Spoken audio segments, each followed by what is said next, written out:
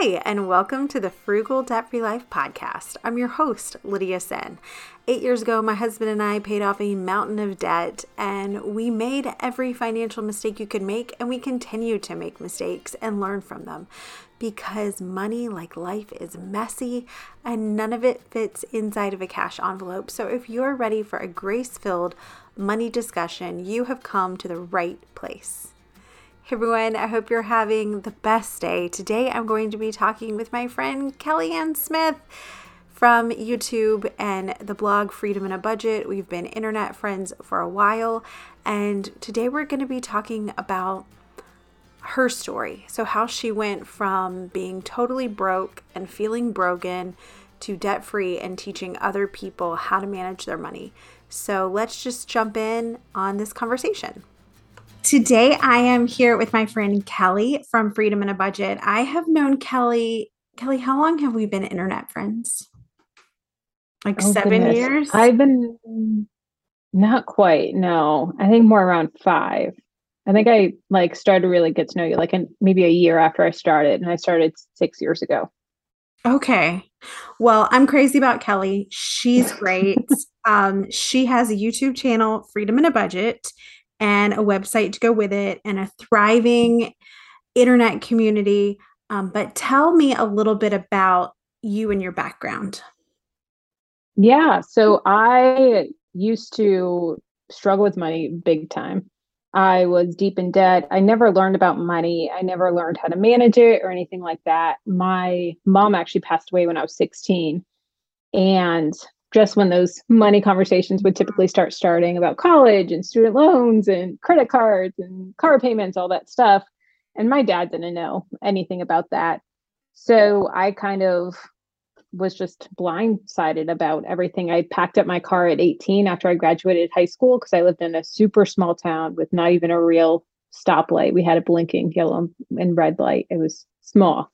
So I needed to get out of there because everyone knew everything about me. And I moved to Florida and I just took on student loans, bought a brand new car, and did not know anything about budgeting at all. Got deep in debt, had my car repossessed, power turned off multiple times, and it was a struggle.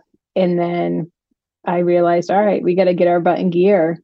So I decided to put my whole life on the internet, and I saw other people doing it. So I said, if they can do it, then I can do it. And that's what was a light bulb for me and a total switch 360 for me. All right, so let's circle back to your car being repossessed because I think that we all have a bottom of the barrel moment. Mine was Mm-hmm. when I had to pay my water bill and change, and I was Mm-hmm. short 27 cents. And the lady behind the counter was like, "Oh, baby, oh, sweetie, oh, honey, I will give you 27 cents." Because I literally was like, change from my car, change from the couch, like just the random jar of change. And that Mm-hmm. that was a pretty low point for me. So talk a little bit about your car being repossessed and how that dominoed. Yeah. So I remember clear as day, still remember this day, walking out my apartment and my car wasn't there. And so I was like, that's weird. And sometimes I would park in like a guest spot if someone was in my spot. So I walked over there to see if my car was in guest. Nope, wasn't in guest. So I called the police and said, hey, my car was stolen. And so they were like, okay, like what kind of car? What's your name? Blah, blah, blah. And the lady was like, ma'am, your car was not stolen. It was repossessed last night. And I was like, oh my goodness. So I then called a coworker that lived close by to drive me to work. Cause I was like, well, I still got to work. We got to, we'll figure this out tonight. Mhm. And so went to work and, was calling the, the dealership and the finance company, the tow truck company, all that stuff. And it was going to cost me $1,000 to get it out of repossession between the money I had to pay for the car loan plus the repossession cost. I think it was like $200 to the tow truck company, all that stuff. And I had to humble myself and walk into my boss's office, who was the owner of the company. And it was a small company, about 100 people, and walk into the owner's office and say, so my car was repossessed this morning. Is there anything that you can do for me? I need a pay advance. And I was a manager of the store, of the place. And so, he was totally blindsided. He's like, "You're a manager. Like, what do you mean?" And it was 100% poor money management, of not being on a budget. There was times where I would pay extra to my car loan. And so in my head, I was like, "Oh, I paid extra. I paid extra. We're Mm-hmm. good. We're good." But I just wasn't logging into the account. I wasn't logging. And apparently months had gone by and I hadn't paid. And so they repossessed it. And looking back now, this is why I'm so passionate about budgeting and so passionate about being in control of your finances, so you don't have these stupid moments. If I was just keeping a budget every single month, I would have known that I was past due and I would have just been able to pay it. So now I had to go into the red and had to get this pay advance to pay all this extra money. I had to pay $1,000 versus the $300 car payment, which I had the $300 car payment, but didn't have the $1,000. And it was a low, low point for me and really a turning point. So what was it like the first time you sat down to make a It budget? was overwhelming. It was really overwhelming of going through all of my different bank statements and cards and receipts and all this stuff. And I remember just being like, "Oh my gosh, there's so much spending. There's so much going on. I'm in the red." And it really was scary of finding out those things. And I even had student loans that were in default. So there were some that after a month or so, after I started getting on board and better at budgeting, I couldn't even pay some of my debt because it was in default. And I was like, "I just want to pay you guys." And they're like, "Yeah, you have to go through this program and get it out of default and all this stuff." And it was so discouraging and really scary and just lonely of not Yeah. knowing how to manage it. And I didn't have, like I said, I didn't have anyone in my life that taught me anything about money that I could really call. Sure, I could have called aunts and uncles, but I was too prideful for that. I was, living on my own in Florida and they all thought I was doing great. Yeah, I think there's so much shame around money. Mm-hmm. It's not polite to talk about money. And therefore, when you're going through a really difficult time, you don't feel like you're able to reach out to people and have those honest discussions, which I think is why it's so important for there to be people like you on the Yeah. internet sharing your stories and encouraging people, because you, like, as a single woman, went in Mm-hmm. there and cleaned up your situation and you didn't quit. And it's so hard that Mm-hmm. sometimes it feels like it would be easier to just give up, but you kept pressing. So how did you stay motivated? YouTube. Yeah. So I started my YouTube channel for accountability and learning. And it was a combination of accountability. Like at that point, I was putting all my budget report cards, every penny that I was spending out on the internet. And there was times where like, I don't want to spend that because I'm going to have to report about it and talk about it. And so I was like, we're not going to get Chick-fil-A today, or I'm not going to go to Ross today and get a cute shirt because I have to talk about it when I should be putting that to my student loans. But also, as I was learning, I was sharing what I was learning. So I was like, "All right, guys, I just learned about sinking funds. Let's talk about sinking funds. This is what I learned. This is how I'm doing it. This is how I'm Mhm. adapting it to myself." And so it really helped me just to keep on educating myself because I wanted content. And so it was a really cool cycle of learning for myself and then teaching others. And that's also why I'm so passionate about my channel and educating people on the internet. Like I was too prideful to reach out to family, to friends, or Mhm. anything for help. And I saw it other people on YouTube, and that's really how I learned. So I want to be that education for people. If they're too embarrassed to go to people or they never learned about it. And I hate to be harsh, but to give some tough love of, it's the 21st century. The internet's out there. We can't use the excuse of my family never taught me Yeah. or I didn't learn about it in school. I get it, but educate yourself and, put in the time and learn from people that have been there. We're not talking from a high horse. We're not, we weren't born into millionaire families. We struggled. We had to pay our bills and change and had our car repossessed, and we've definitely been there. And you learn from it and you grow. That's something that Mm-hmm. it's not your fault that nobody taught you, but we all walk around with phones in our back pockets now, Mm-hmm. which connects us to any piece of information we could ever Mm-hmm. want. And that's why I think it's so great that there are people like you out there willing to educate people. And then you've taken your channel and it's really become a career for you now, which is really exciting. Mm-hmm. Do you want to talk about that a little bit? Yeah. Yeah, when I started my YouTube channel, I'll be honest, I knew that you could make money from it. And I saw that people was making money from it. And I probably wouldn't have started if I didn't know that going into it. But I never thought it would turn into what it is. Like I thought maybe, $100 a month, like that's amazing.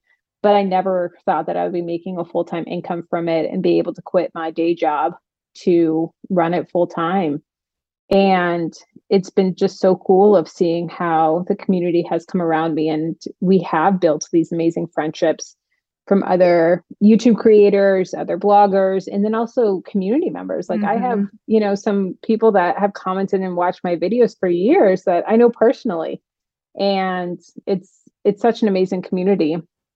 And it's been so cool to do something that I love, of being able to educate people, support people, encourage people, but also make a living so that I can support my family and now stay home with my daughter and be home for her, which is just amazing. I think it's harder than people realize. Like, I think that we all have this idea of, I'm going to put up a few videos and make some money. And it's quite possibly the hardest work, not physically, but like it's a grind. Because it's harder than my day job was. Yeah. You have to constantly be coming up with new ideas, and YouTube sometimes feels like a really bad boyfriend who loves you one minute and then won't talk to you the next. And you're like, what did I do? Yeah.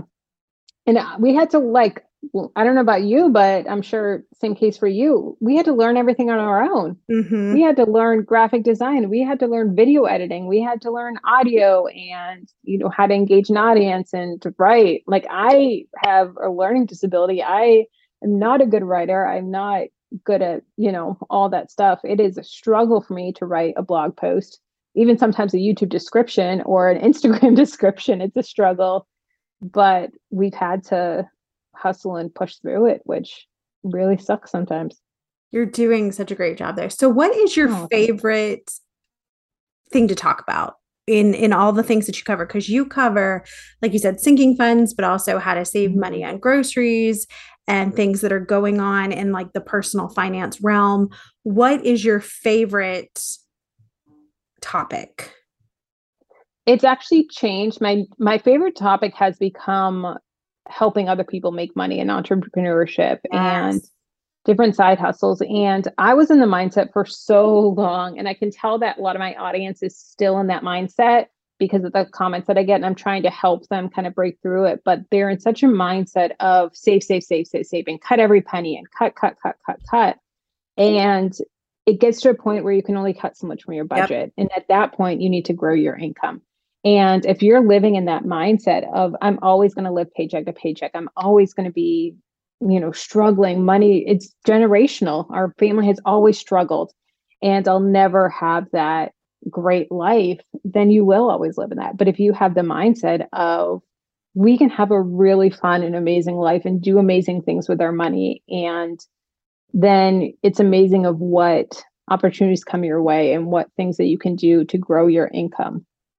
I remember hearing a quote years ago, or talk, or someone that talked about of, rich people and that they're selfish and this and that. And he said, I would rather give, as a millionaire, 10% of my income to charity or the church or whatever, than my 30,000 income and give 10% to the church. Like as your income grows, you're able to do bigger things, but bigger things giving wise as well. So not just selfishly or going on vacations or buying fancy cars or buying fancy houses, but the things that we've been able to do giving wise because we have grown our income has been amazing. And one of the biggest things that inspires my husband and I to work hard is so that we're able to do more and more cool opportunities with helping others.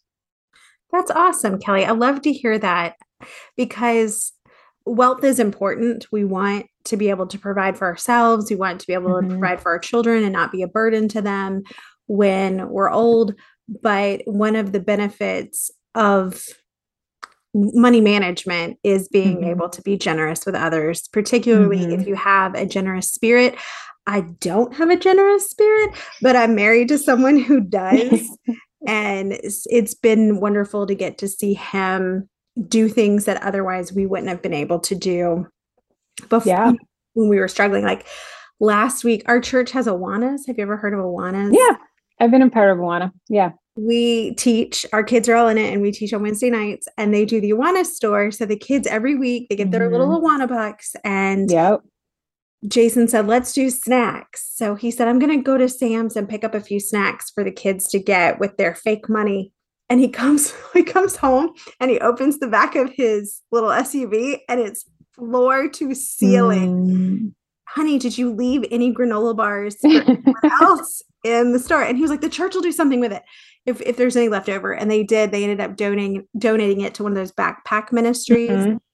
So kids can have food over the weekend. But there was a time when we wouldn't have been able to buy one granola bar, let alone all the granola bars in Sam's. I say that jokingly. But so it's really sweet to watch him get to step into that like calling of having a generous spirit because we have the means. And it's not putting a damper on your marriage, because I've seen times where people, like, one spouse is a super giver, which they want to give the right heart, but then the other spouse is managing the money and they're like, we can't afford that. Whereas when you can afford it, you can be like, okay, yeah, that's awesome. Jessie Fearon talks about that in her book, Getting Good with Money, and I'll leave a link in the show notes. But going into the store and buying a box of cake mix to give to the food pantry, and it being the biggest money fight that she and her husband had. Wow. And it's a really interesting chapter. So if anyone hasn't read that book, I highly recommend it. But Kelly, what are 3 things that you would say to someone who is just starting out? Like, what are your top 3 tips for getting in control of your finances? Number 1 is track your spending. Track all your spending. Do it every couple of days so that it doesn't become a burden and a hassle and it takes you an hour and you hate it. But if you do it every couple of days, it's going to take you 5 minutes. And then going into that, I'll cheat and do a part 2 for that. When you're tracking your money every couple of days, then you can adjust your budget throughout the month. So if you're waiting to the end of the month to track all your spending, you could have gone way over your grocery budget and spent $600 when you only had $400 for groceries. But if you're tracking it throughout the month, halfway through the month, you can say, hey, we're going over budget. We need to adjust and we need to pivot and have a eat from the pantry challenge or something like that. So that's number 1 and 2. Number 3 is find ways to make more money, find ways to increase your income, even if it's little side hustles or online or babysitting or Uber Eats or Instacart, whatever it is. Find ways to grow your income, picking up overtime. And that's really going to help you to reach your goals so much faster. Okay. One of the things you were mentioning, bringing in extra income. So that's why I started my VA business, virtual assisting, because I needed to bring in some extra money so that we could pay off our debt faster and just be able to go on a date, because we were very low income when we were paying off our debt. And that's what I do full time. Now I'm going back to school to do something else. And my husband said, are you going to quit doing virtual assisting when you step into your new career? And I said, no way. No way.